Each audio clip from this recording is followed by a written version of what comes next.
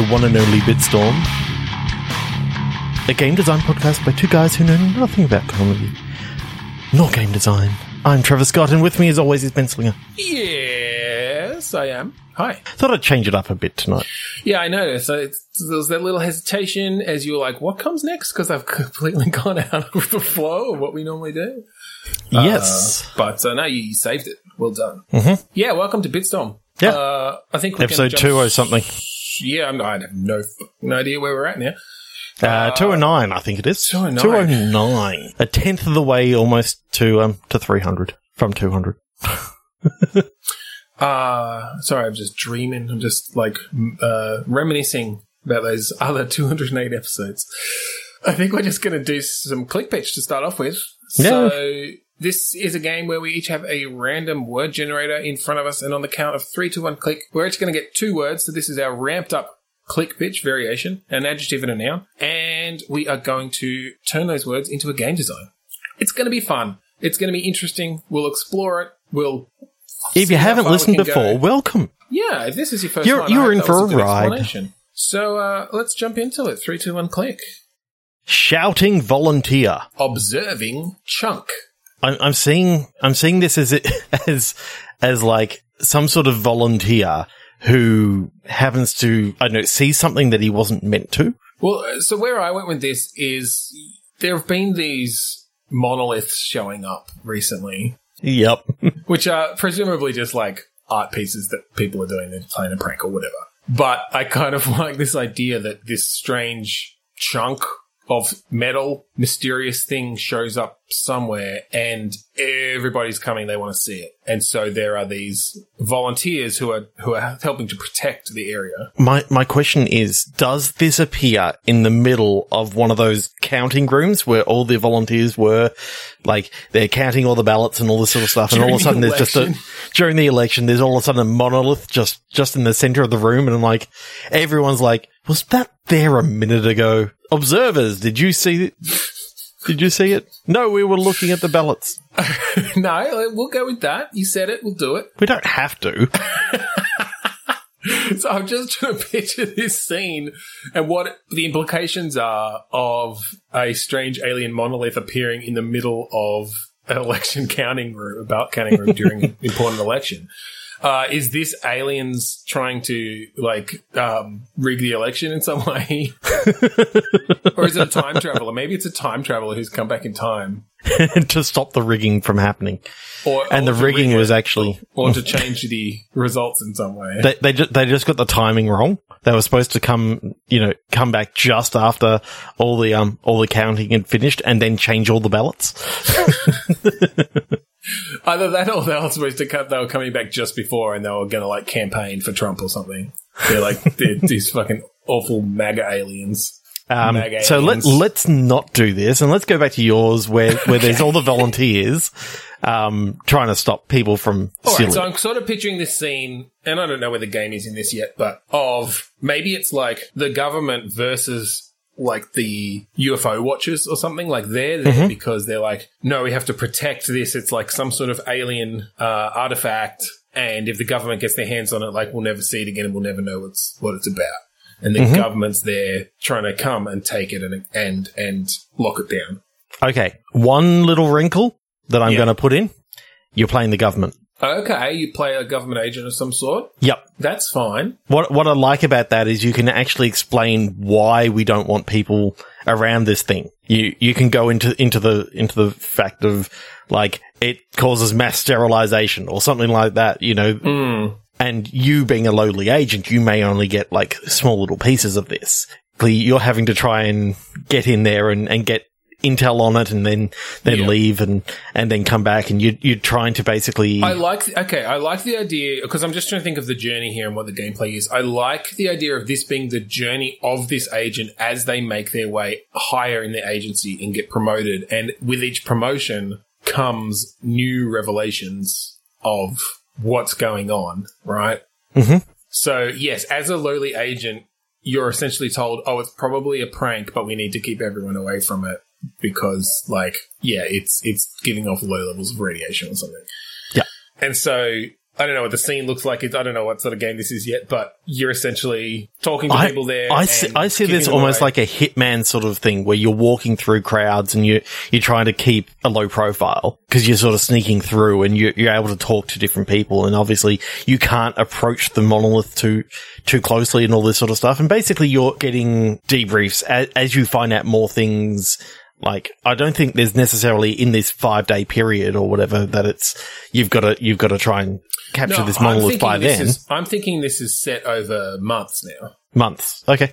Because you are going through these promotions and you're essentially proving yourself at each point, but each time it shifts a bit. So I'm thinking even maybe that first scene is almost just a prologue and you're playing like, one of those just government agents who's like standing around just waiting for shit to go down, just sort of the on the ground agent. And you're essentially watching like these volunteers, these protesters like shouting down the government who are coming in and trying to get them away because 1, it's dangerous, but also 2, they want to take control of the area. So is there like a fringe like observer that you occasionally see that you can maybe talk to? I could bring that. Yeah, I mean, I was just taking observing as like the people are coming to see it, but we could bring in something higher level like that. Maybe it turns out they're like the leaders of your agency or something. Yeah. It's actually run by aliens. But I think that in this case, the people that you're working for are literally trying to do a good thing. Yeah, look, like, let's go into the realm of science fiction and talk about a government that's actually trying to do good for its citizens. You waited till I just was having a sip.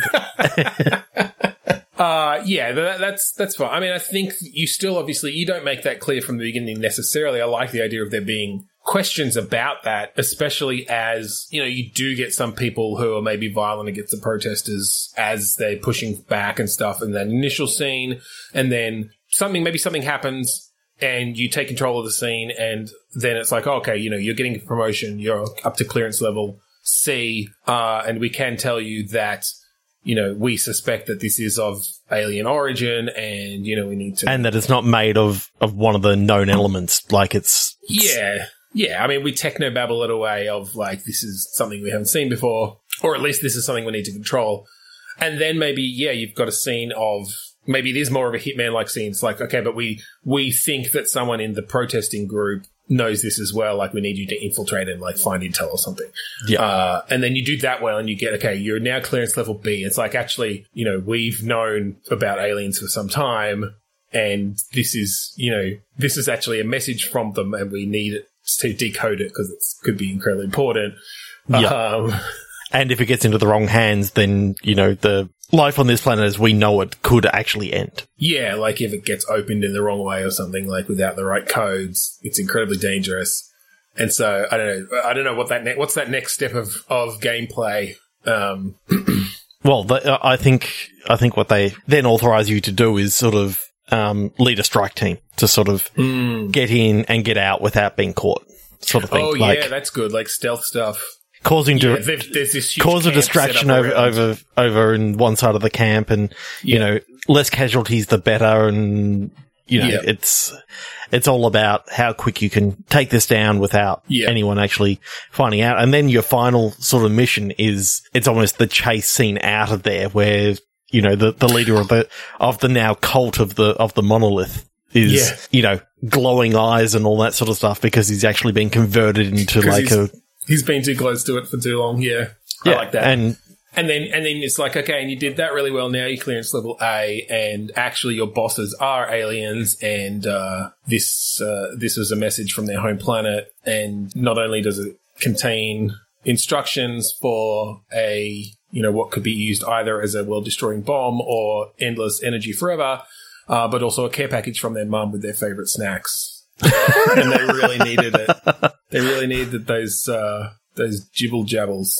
They haven't had them in millennia. Jibble jabbles. What I would like to see is if you fail that last mission, what happens to this? I'm thinking it's a cold fusion bomb or something like that. Yeah. It's all around the cold fusion and it's like schematics on one side and it's, Or it's like it's a triangular monolith, but if you open it up, it's like it's got infinite space inside, and it's actually got the components inside that you need to build it. So yeah, it's not just the information; it's literally like a pocket dimension in there. Yeah, monolith of holding.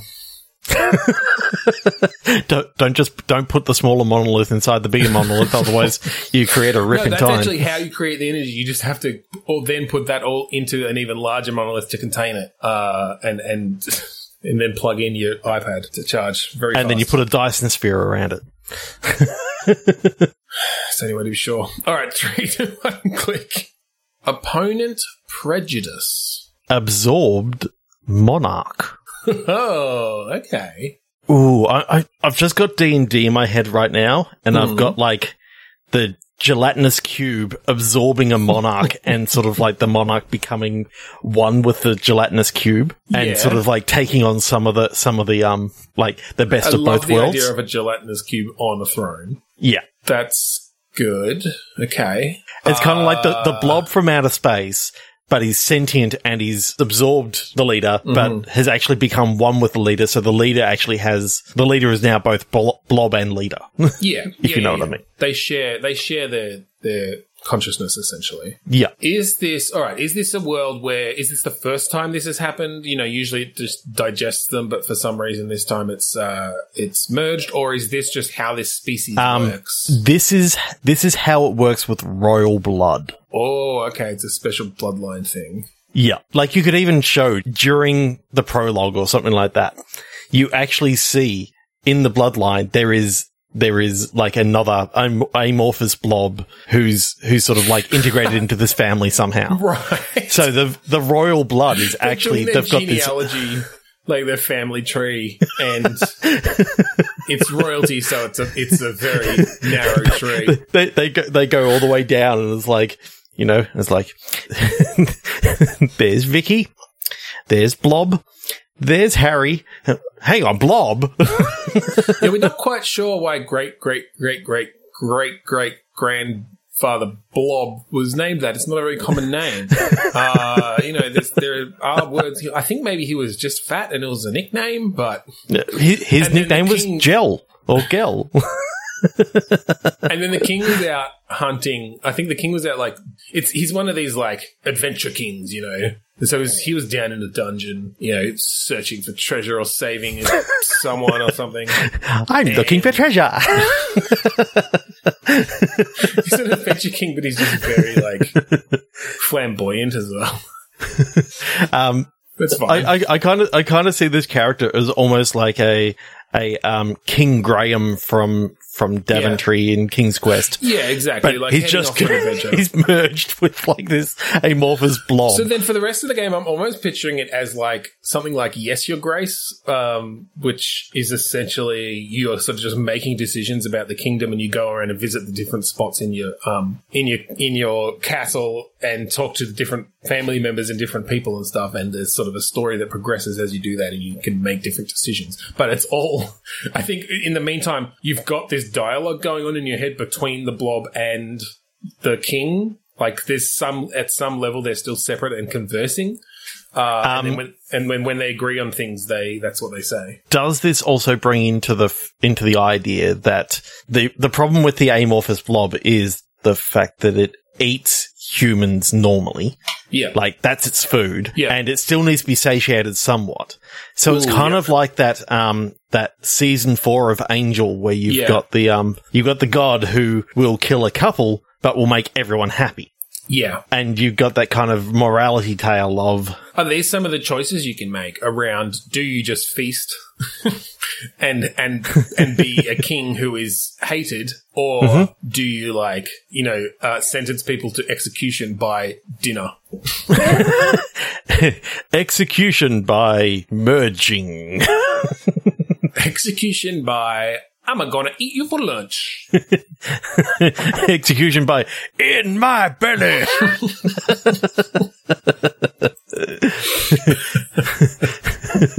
I want my baby back, baby back, baby back, baby back, baby back, ribs. I want my peasant back, peasant back, peasant back ribs.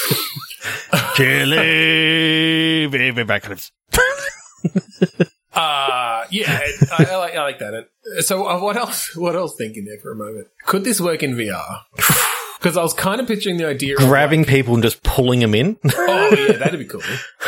I was more thinking, I was coming at from the idea of like this little monologue, the dialogue that's going on in your head between your two sort of semi-conscious beings, and like having them almost like the angel and devil on your shoulder. Not actually, obviously it doesn't quite work to actually look at your shoulder, but like having them sort of off to either side and seeing them sort of floating there and popping in and popping out as they have their say, and then you get to choose like which you go. Okay, picture this: you're in VR, and the first scene is Fade from Black, Okay. and you sit up, and first you hear, "Okay, King, now we've got to choose this," and you're looking over there, and like there's this kingly being, and then all of a sudden you look off to the side, and he goes, "No, I think we should eat some peasants," and you turn around, there's like this huge blob. This blob. And it's like, I like the idea of it being that first scene, and you can do a flashback to show how it happened. And get a scene of playing the king like slashing it's kind through of like a dungeon. it flashes to white, and then all of a sudden you see, you looking through the king's eyes, and a blob comes down in front of you, and you go to fight it or something like that, but you lose the fight. Suck your arm in, yeah. Yeah, totally. And then, I'm sort of picturing this, it could actually be really cool sitting there on a throne in VR and you hear a big echo as the door opens and some knight comes in who, has come back from an adventure party or whatever to tell you what they found, and you make some decisions, and then, the peasants come in or farmers or whatever, like, hey, we need, money for this. Do you want to give it to us? I heard that you stole some bread. Get in my belly. Yeah, exactly. Well, and that's it. You can essentially set like literally everyone who comes in, there's an option to just eat them. And sometimes that might just completely cut off storylines that you otherwise would have seen. Sometimes it's the right thing to do. It's like the Prime Minister comes to see you and it's like, "So, we've got some problems." Yeah, exactly. And so you never find out about the army amassing at the border. Well, and then maybe obviously if you knock off key people, it might just make the rest of the game really difficult because you're going to be attacked in 5 days and there's no time to do anything else. Yeah, right? But then if you've eaten enough peasants and you get big enough, you can literally just roll over the whole army and... So it's a cross between Yes, My Grace and Katamari Damacy. Yeah. But instead of picking up lint, you're picking up peasants. Love it. All right. Push on click. I reckon this is the last one of these, and then we'll go into something a little bit different. Sure.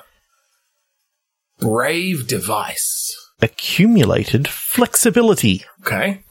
A flexible device. Well, I was actually thinking when I saw the word accumulated and flexibility that it's almost like a Fantastic Four sort of thing where you've gone flying through space and the gamma radiation or whatever it was gave you the Stretch Armstrong-like abilities of Mr. Fantastic. I don't know a lot about it, but why don't we literally just do what a Fantastic Four game would look like if it was... Well, I was going to say if it was good. We might not make a good one, but if it was designed by us. So, okay. Who we got? We've got Stretch Armstrong. Yep. Richard Reed? Reed Richards. Reed Richards. We've got the Invisible Sue Storm. Woman, Sue Storm. She can do force fields too, right? She's essentially Violet is based on her from Incredibles. We have what's his name? The Thing. The Rock guy. Is he the Thing? Yeah. I thought it was the Thing, and I was like, no, that's something else. All right, then we have the Thing, and then we have Fire Kid. Yeah, but I seem to remember Fantastic Four cartoon, I seem to remember there was actually a cartoon that had, like, a robot. Little Herbie, the fictional robot. Arms.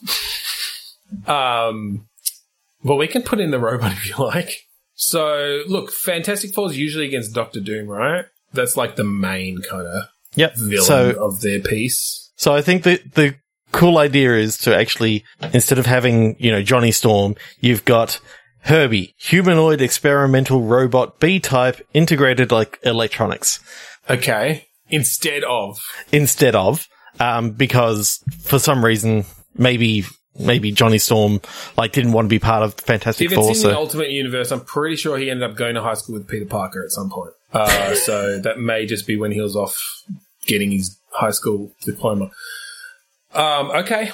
So that brings the device in. Oh, right. Gotcha. That's the only reason why I'm bringing it in. Whatever. Reed Richards is like some uber scientist. I feel like we covered device, but no, we can go with the weird niche canon thing of Herbie the love bot.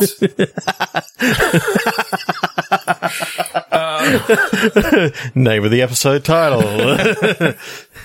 So I think this is VR again because I'm not going VR on this one because I don't know how stretchy arms are going to work with. Well, I know how it's going to work. I want to throw my arms forward, and then they're out there, and then as you move your hands around, they're moving on the end of your arm over there, and you can crawl up a wall and grab stuff and then suck them back. Okay, so is this a 4-player co-op? Oh shit! 4-player co-op VR. Yeah. Okay. All right, let's think of the mechanics for this stuff and how it would work in VR. So yeah, I think obviously Reed Richards, yeah, you can just sort of fling your arms out there. You've probably got a button, if you're holding down the grip or something, they go out, and when you let go of the grip, they or something, I don't know, whatever, or the trigger, and then because you want to be able to grip stuff while your hands are out there, but essentially you're flinging your arms around. And you can do grapple points and stuff that as long as you sort of fling towards them, it'll grab and you can swing. There's just something about you're in the middle of a battle and you've got your Sue Storm character creating barriers and shit and, can go so I think Sue stealth. Storm, you've essentially got just on your hands, you've got sort of fairly large-ish barriers that you can move around to block stuff. That you can do that, but then if you're powered up enough, then you can create a huge barrier when you go out to the side and, it creates a bubble around all of you. Around all of you. Yeah, that's a good idea. Then you got the Thing who just goes in and just smashes shit. Yeah, he's just smashing shit and throwing stuff. He can just pick up stuff in the environment. Oh, and of course, because of VR is awesome with scale, he can be bigger. He can just be bigger and have to duck down getting into doorways and shit. Yeah. And then what the fuck does Herbie do? What are his abilities here? Maybe it's a 3-player co-op then. But it's the Fantastic Four. It's a 3-player co-op and Herbie. Oh, I see. It's actually a 4-player co-op, but just no one wants to ever play Herbie. I think you can have Herbie and the other 4. I think Herbie can be an addition. Okay. From what I'm seeing here, he was just created by Reed Richards. And So then I think you've got Johnny Storm. Flame on and you can fly and shit. Flame on and you can fly. You can maybe blast fireballs at people. This is one of those things where I swear, in order to actually flame on, you have to actually say it. Flame on! Yeah, bring in the audio, bring in that for sure. Well, and then as your thing, you have to come in with it's crushing time. That's not what it is it? It's, what's his... It's clobbering time. Clobbering time, clobbering time. It's stretching time. I'm Reed Armstrong. and then Sue Storm goes, it's bubble time. Bubbles. No, I think that could be cool. Almost a Destiny, looter shooter. PvE loot shooter. What Avengers eventually tried to be, but do it better. When we played the beta, it wasn't too bad, but I'm kind of glad that we didn't buy it now. No, I wouldn't play more than the beta. It was okay. It didn't feel... You just need to make them feel like the superheroes that they are, right? And I think giving them more skills that are sort of... Because in Avengers, it sort of just felt like, well, everyone's just pummeling people in slightly different ways. Yeah. Make it more asymmetrical. Give them different reasons for needing to stretch and clobber and go invisible and create shields and fly and throw fireballs. Okay, so I'm picturing for the single player campaign that when you do get that whole Fantastic Four all together, you can switch you can teleport basically into any one of the people to like do the next. You know, you need to stretch and then move your hand so that you can pull the lever. Yeah, I think do it a bit more as a Lost Vikings-esque, or you know, where essentially it's like, okay, use the right person to get through this thing. Yeah, but you can also just hit like a command button and say, everyone group up on me, so that you don't have to manually move every single person to you. Oh yeah. No, or they're just AI controlled or whatever, right? Like for at least just combat and following you, and that sort of thing. I mean, I'm imagining combat. You know, you're sort of going through like this big boss. You beat him up as like Reed Richards with massive pumped up hands, and then you know you switch over to Sue Storm and she's like causing like stealthy shit happening and bubbles and making sure that the thing I isn't. think Sue Storm would be the most challenging one in combat to make because you don't want to just be sitting there like, oh, put a shield. Put a shield and crush two people between it. Well, that's where you maybe want to do it. That you're creating these like, you've maybe got force fields that you can throw at people, or control in some way like that, where you're controlling them remotely with your actual hands and you're like bashing things with them. Oh, you can create a force field around this person and then like shake it up like a you know, like a paint can. see if you can break the ragdoll physics. Yeah, that could be cool actually. That could make that more fun. Just give her some flexibility with those force fields and be able to kind of use them as essentially big battering rams and physics objects that can just It then kind of turns every single character into a clobbering sort of monster. But yeah, which I mean you do risk.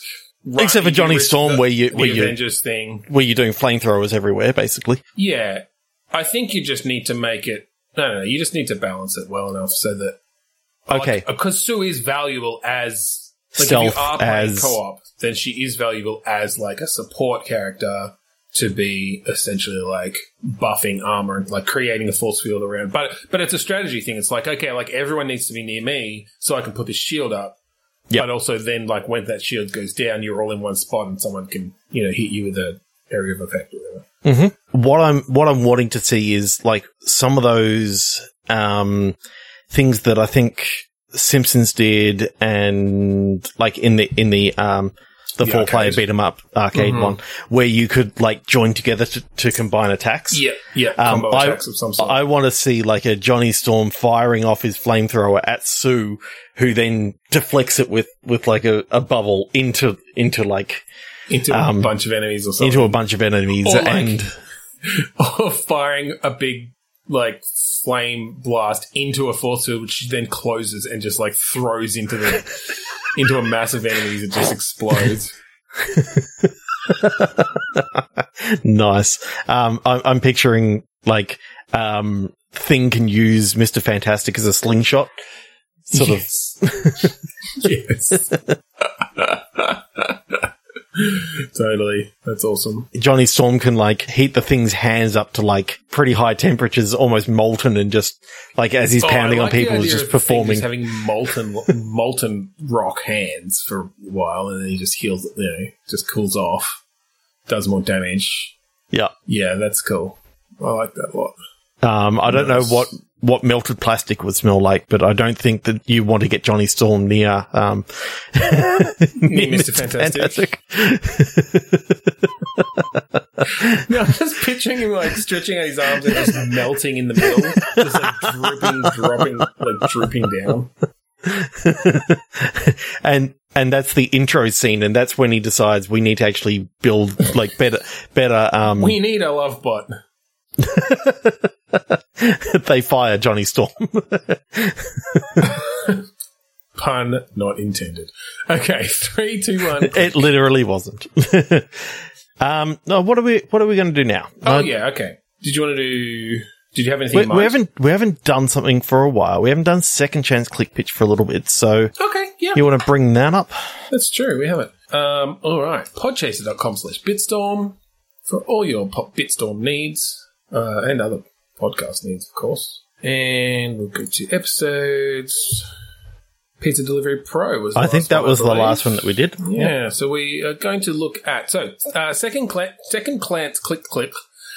chance click pitch is a new game that we sort of brought in recently, where we go back to our episodes from over 200 weeks ago, over 200 episodes ago, and look at the prompts that we used back then. Choose some of them, and essentially give them a second chance. See what we can make with them this time. Trying to avoid, obviously, what we did the first time, which we generally can't remember because it was like 4 years ago.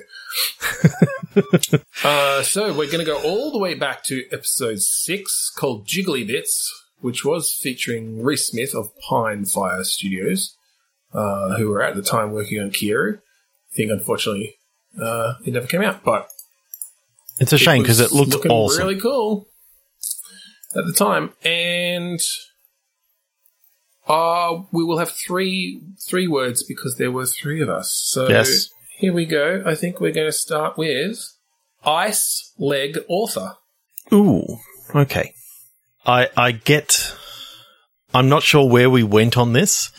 I have no idea. But the first thing that comes to mind is Everest, and someone like an author, like sort of a walking simulator. He and his partner sort of trekking up there. But whether we change that to Antarctica and sort of investigating stuff happening in Antarctica, you've got you and a friend, and it's effectively like it's a journey across Antarctica. Did you ever play Kentucky Route Zero? I've got it, never played it. Okay. I need to finish it sometime. But it was a very sort of slow-paced, introspective game where there were a lot of moments where you were just kind of slowly moving across the screen, but like stuff would be slightly changing, or there'd sort of be some storytelling going on. So I was almost picturing that, because I'm picturing these 2 people like trudging through the ice and snow across this like barren Antarctic landscape, and you're controlling them, but at that point it's very much an evocative moment. You're maybe telling some story, maybe there's some dialogue happening, you're getting some like dialogue choices and stuff, but it's all about this fairly minimalistic, like just the sound of the snow crunching and the wind sort of blowing by, and just this very desolate feel. And you could almost bring in almost like mirages, like in the desert. Like you think that you see something in the distance. Well, or even just as a storytelling device of as you discuss this stuff, because maybe it's just these 2 people and they're like learning more about each other's lives. But in the background, you're sort of seeing these like shimmering reflections of what they're discussing, you know. So it's not that they see them necessarily, but it's a representation of what they're talking about.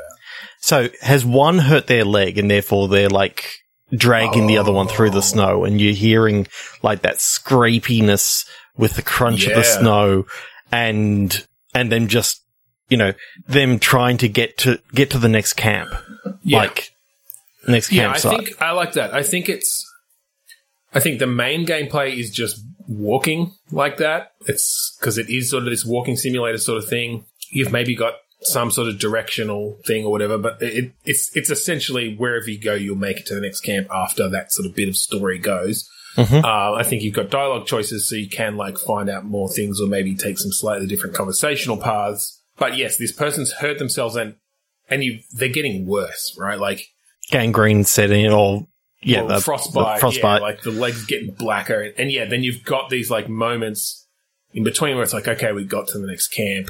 They're deserted. Like, there's no one there. They know where they are, and they can get in. They've got the code or whatever. They can get some supplies. And you have some moments then around, like, that sort of... it's a different sort of desolation then when you're just, like, all alone in this fucking dark So do you... I know that it's not good to, like, call it right out there, but I think Antarctica and I think The Thing.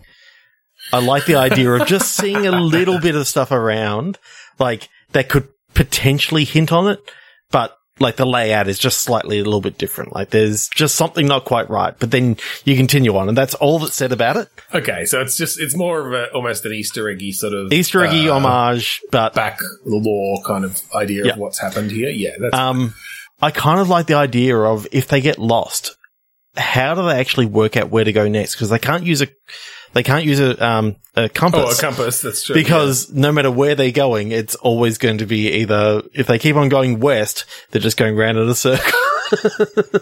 I mean, depending on how close you are to the South Pole, yeah, but I don't know how everything's north. Or North Pole, or whatever. How do they navigate at the poles? I don't know. Well, we'll have to do our research and figure that out. I mean, I was thinking that from a gameplay perspective, there's not actually a lot of navigation that needs to be done. It's more just like whichever way you walk, as long as you're walking in generally the same direction, you're going to reach it after a certain point. And essentially you see like the sun, well, again, depending on the time of year, the sun's not going to go down. So it could just be completely in daylight this whole time. Which just adds another thing of like you don't know how much time has passed. And so when you get to, you know, your location and, you know, you're able to contact like the you're able to, you know, use the radio there, you're able to contact get onto the ship or whatever that's near, you know, that's out. Yeah. And now you've got to try and help this guy to survive the next 2 nights or whatever it is. Oh, that's interesting. So then it becomes more of a like, okay, you're in one place, but it's almost a resource management sort of make sure you've got enough, you know, stuff left over. And this feels very much like a No More Robots game, who actually did Yes, Your Grace, which we talked about earlier, but they did The Gods Must Be Watching, and they've done some other ones where it's very much this character-based stuff, and the gameplay is sort of about using limited resources or just making decisions, which often have big consequences. So yeah, I really like that. I love that feeling of just evoking that space and that situation, and then and then the game's just exploring it. Like that's fine. It doesn't have to be super challenging necessarily. It can be, you know, to keep his mind off it, you keep on talking to him and you're finding out more stuff about. It's essentially a story game, but with some interaction and really good, like, sound design and stuff. I think the sound design would really make it. Yeah. Especially if, you know, you get through the first night and where you're expecting them to be able to land the helicopter or whatever. And they literally say, no, the storm's too thick. Yeah. You're going to have to wait for another 24 hours. Yeah. And, you know, there's barely any food, and so therefore you got to ration. Go and search out. It's like, oh, like there was an abandoned camp, you know, that you can probably reach within the day, and then you have to go out without them to get these rations. It's like, are they going to be alive when you get back? But you've got a radio, so you're still able to keep that contact with them. Yeah. That would work. Yeah. I'm also picturing, I just want to, just the other thing was, I like the idea of, you know, as I said, with the sound design, you like initially kind of each crunching through the snow, crunching, and then, you know, as his leg gets worse, it's like, oh, now it's like crunch, drag. And then eventually you have to like put them on a stretcher or something. Like you have to fashion a stretcher or like get one from the camp or whatever. And so then it's like crunch with like shh as you're like pulling it along, like just really changing that up to get a different feeling as it progresses. And really as you get slower, because obviously you're running out of energy, so yeah, absolutely, you can always hear your feet dragging through the snow. Yeah, as you're really struggling to pull the guy along.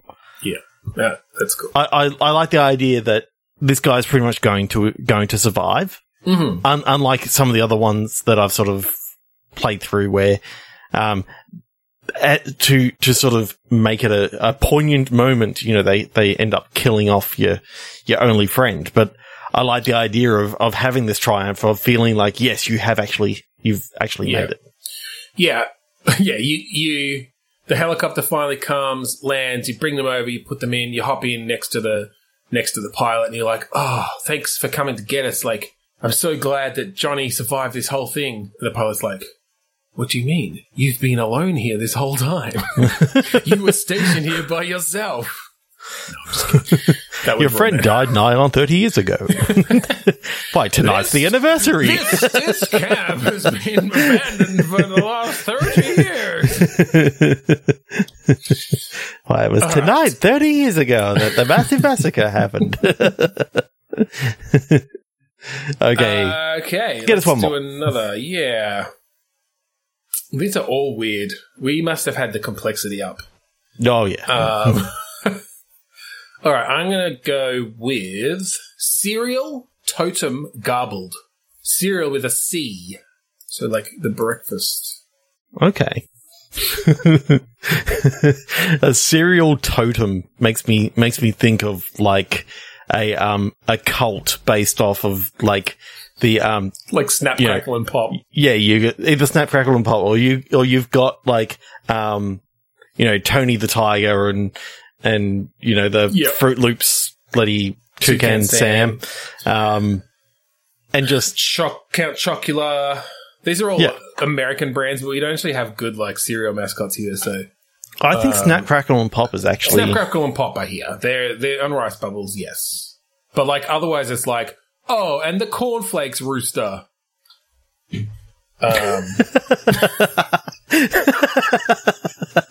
Yeah, I think it's one of those things where people kind of they didn't like cereal has been gone for years, but the mascots have stuck around, and so they're almost indistinguishable from gods now.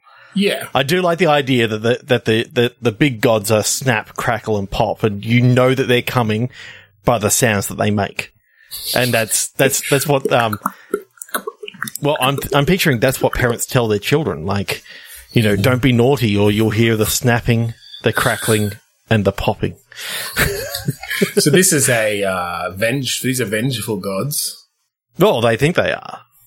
Or at least some sects use them as. And then you've got the lesser gods of your, they're great. Yeah. Tony Tigers is like your optimistic, Jesus figure. No, you don't have to relate it to actual religions, but they're great. And is sort of like, I think Toucan Sam is kind of like the god, like Dionysus, like the god of wine and lust and sugar and right. Yeah. I mean, I know Frosted Flakes are also sugary, but that's in a different way. And then Count Chocula is kind of actually like Santa Claus because he only comes around once a year and gives presents to the kids if they're good, but sucks their blood and kills them if they're bad. Mm-hmm. Yeah, they did that part of the vampire myth did survive. Yeah. They don't actually know what chocolate is. So, well, I was actually thinking that, instead of like just toys, he leaves little chocolates for the kids if they've been good. Okay. But he sucks their blood and kills them and turns them into other like minions of evil. If Chocoholics. Chocolites. Choc elves. Choc elves. Yeah. Count. Elflets. Count. Elflets. Instead of chocolate, elflet. Elflets. Cocoa elves. Anyway. We'll focus group that. So what is the game? Is this a real-time strategy? Where you play one of Snap, Crackle, and Pop's Is this like Darksiders where you play Snap in one, Crackle in the next? The three mascots of the apocalypse. Fuck it, yes. Yes. And as you like explore this world where they have been worshipping you for 1,000 years, which itself was 1,000 years past the actual fall of civilization. So are we just calling it Serial Killer, but it's actually like Serial Killer Snap, Serial Killer Pop, Serial Killer Crackle? Well, I don't know that we necessarily. Do we make it action based like Darksiders, or is it more like an RPG like The Witcher? And you're like going around, and people don't actually recognize you because like the statues and things that they've made of Snap, Crackle, and Pop Like they look like the mascots, but you're just a regular person. But you are wearing a kind of funny Bulbous hat. I do like the idea of it being a what's it called? Like, sort of like an action RPG. Yeah. But a lot of your attacks are like sound based. You just let out an almighty snap. Or the snap is the sound of your enemy's bones breaking. That's why now you know why they call me Snap. Crackle is like uses a lot of fire and flames. Yep, and Pop is just popping eyeballs just left, heads and eyeballs, left, right, and center. Yeah, eyeballs and testicles. In a combo, he could do both at the same time. And so does occasionally Tony Tiger show up to like plead with you to like spare this village? Because they're great. Because they're great. They're great. Please don't kill them. They're great. Yeah, and I like the idea that as you go through, like, literally, I think you're in 3 different eras. You're trying to sort of bring the brothers back together. And it's kind of like if you ever played Oracle of Ages and Oracle of Seasons, which was a Zelda title for the Game Boy. No, if you played through both of them and finished them both, at the very end, you actually got a mission that like was sort of like showing the overarching like enemy and all this sort of stuff. Right. I think if you beat all 3 games, which released simultaneously. Well, either that or we do it as 3 acts of the same game through. But I like what you're saying of different eras, and so they're traveling through some of the same places, and so you see the aftermath of what your previous brother did like 200 years ago. But the first person to go through is like the second person in the line. So if you know what I mean, like your first act is Crackle. And you're going through and you're seeing some of the aftermath that you haven't caused yet. Well, the only problem with that is that I was thinking it'd be cool that based on the choices you've made as Snap, that Crackle might see different things. Like they go through the town and see the door that you busted open. The great city of Kellogg, and they either see it, raised to the ground, or they see it, sparkling prosperous and prosperous. Based on the choices that then gets raised to the ground. Well, then you can raise it to the ground and fucking Pop can deal with that in another 200 years. Because fuck Pop. So what caused them to become unstuck in time? The fucking Tricks Bunny. Either that or the Lucky Charms leprechaun. Was sick of them stealing their Lucky Charms. So he sent him into a different dimension. There are any other good cereal mascots that we can button it up with. I mean, both of those are good, but... There you go. The Sultana from Sultana brand. There's not much. Uncle Toby? Uncle Toby. Apparently the rooster has a name. It's Cornelius. Ooh. I kind of like the idea that, like, the person who's actually caused all this is Cornelius, the rooster. The rooster was behind it the whole time. Yeah, we really just don't have, like, Australia just does not do cereal mascots other than Snap, Crackle, and Pop. Like, none of these are familiar. That's bizarre. I mean, there is a Nesquik bunny because Nesquik do a cereal now. I was looking at that, but that's... I don't even know if he's got a name. I guess we do have Fruit Loops. I guess that's something we have. I think we used to have Tony Tiger because I remember Tony Tiger from the TV. Because they're great. Yeah, I guess that's true. Anyway, no, I think it was Cornelius Rooster, and he, as the uber god of Kellogg's, right? Mm-hmm. Because cornflakes are like the main Kellogg's. Is it Kelloggtopia that they all live in? Kelloggtopia? Yeah. I think it's just Kellogg. I think the city's just Kellogg. And then you have all these other, cities around, based on, you've got like Sultana of Bran and the Sultan of Bran. The Sultan of Bran, yes.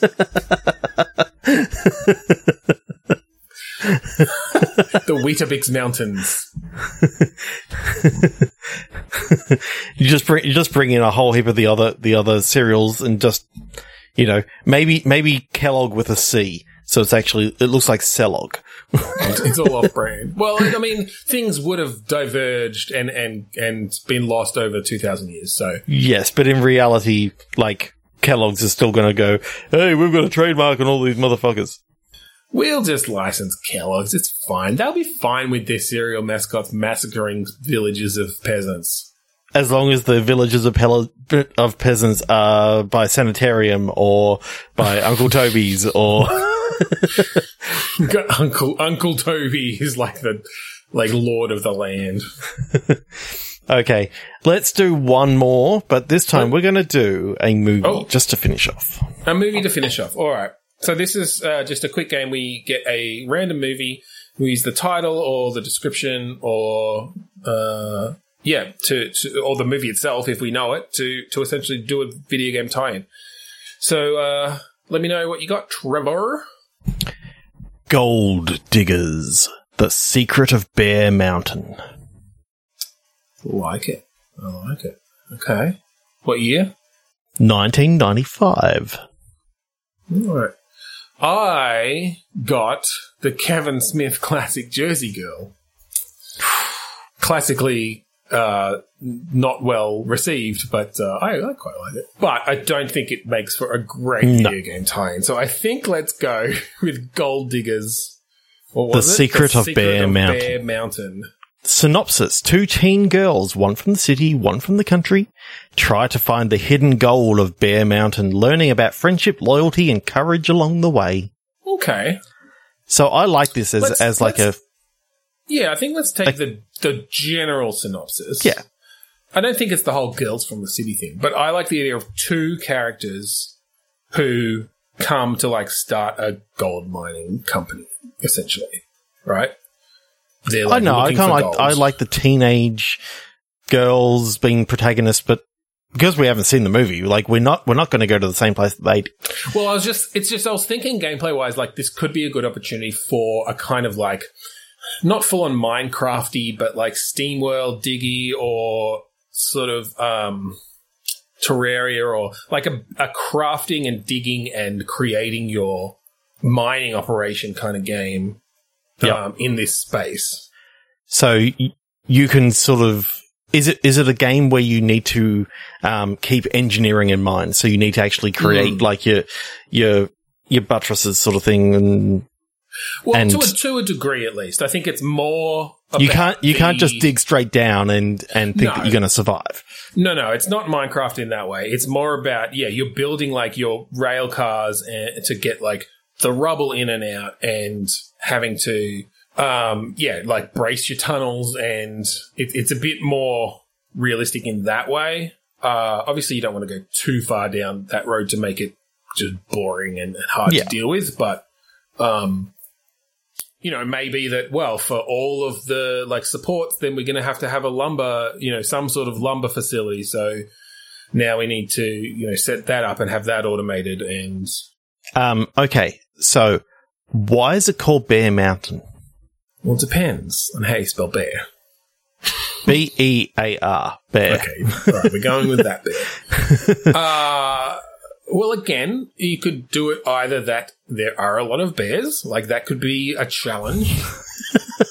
Don't let the bears get in the mining operation. Well, I just mean they love gold. Because I think it is still a little bit. So I'm picturing this as either third or first person, and it's co-op, right? I'm sort of picturing this as a co-op. You both play one of these characters, and together you're making the decisions on how to set up this mining operation, including your camp and your food supply and your lumber supply. And though, I think you automate it in a way. There's a little bit of kind of Satisfactory, Well, yeah, whether you go full Satisfactory where you're setting up the actual production lines. I'm thinking what you can set up is put a lumber mill down, then it's going to bring in someone who works there and they're going to like go through, maybe you hire someone who works there or something and they produce lumber.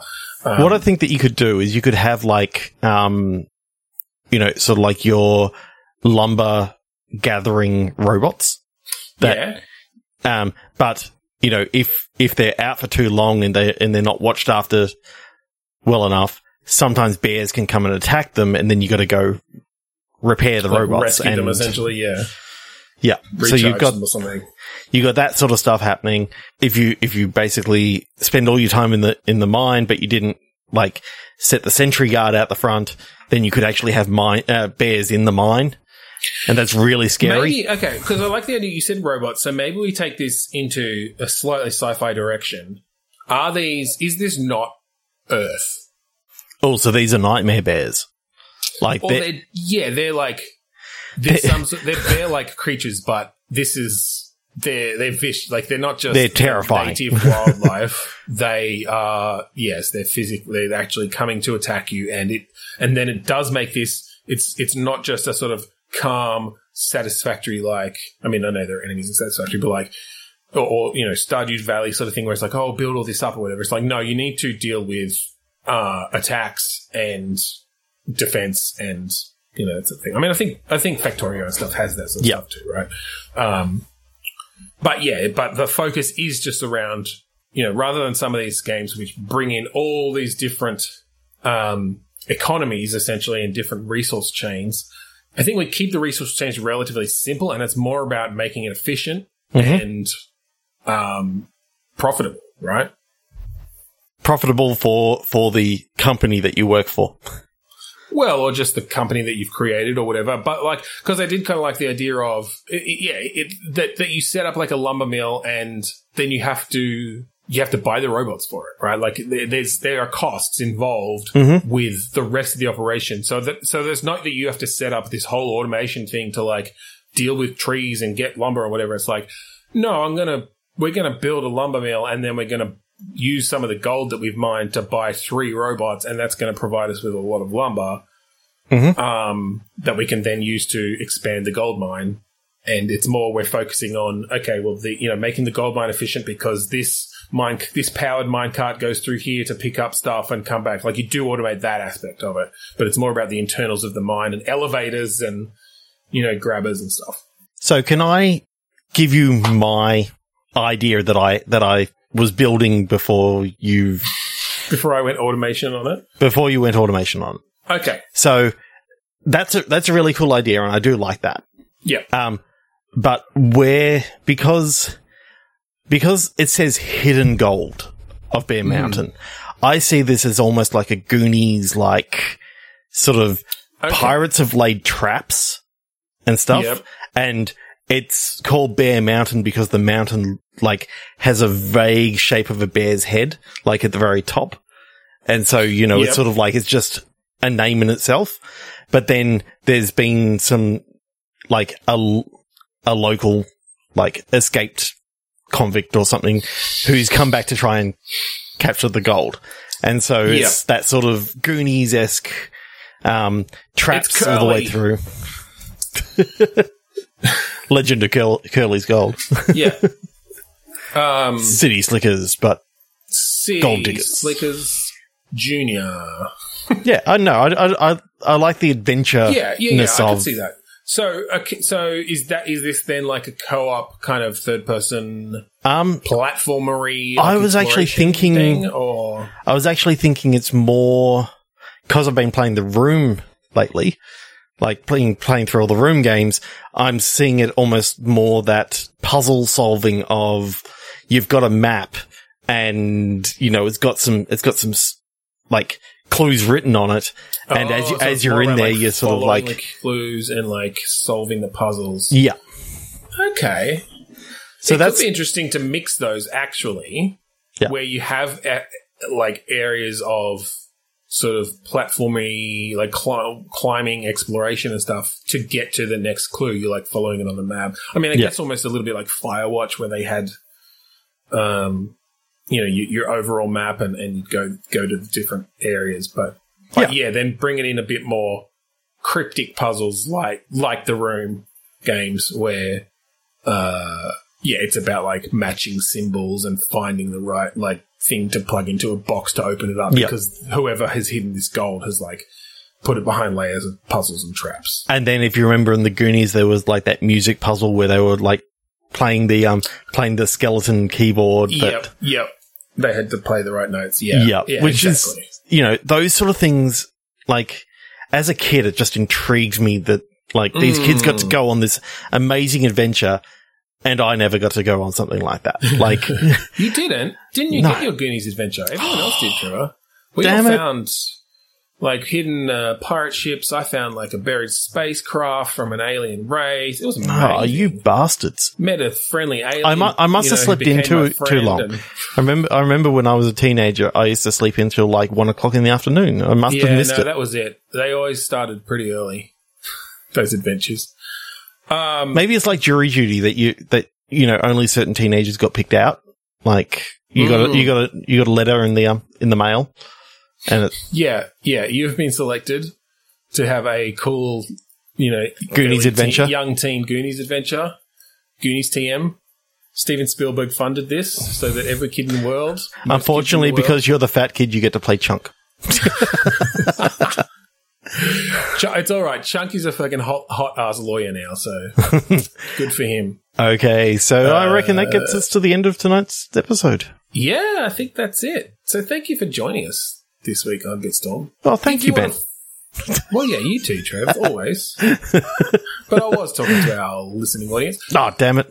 If you want to find us online, we would absolutely love it if you'd leave us a review on Podchaser. Go to podchaser.com/Bitstorm. And drop some reviews there. We'll see them. We'll respond to them. Let us know what you thought of the episode, or just give us some, alternate ideas for what you would have done with a prompt. That's always fun. Did you listen back to episode 6 and did we repeat some of the ideas? Yeah, maybe let us know. We just fucked that up and can't remember our own games. We don't remember all of the ones that we did. No, it's hundreds. We are also part of the 8-Bit Collective, and this is a group of podcasters doing shows around video games and pop culture and role-playing and sports and all sorts of sweet stuff. Cool stuff. Use whichever one of those you like, Trevor. All of them, because I can't be bothered editing it. Yeah, I figured. Go to 8bit.net to check them out. Okay, and if you like Australian gaming podcasts, you can find a whole heap of them at the Australasian Gaming Podcast Network. Just look for the Australasian Gaming Podcast Network on Facebook or at AGP Network on Twitter. And finally, we'd like to thank Kuridas for the use of the song Mad Defiance off of the album Containment Failure. So thank you again for joining us this week on Bitstorm. I'm Ben Slinger. I'm Trevor Scott. Trevor. What? Do you hear that? It's coming closer. Snap. The popping. The snapping. The crackling. No. Save us, Tony Tiger. They're great. At killing.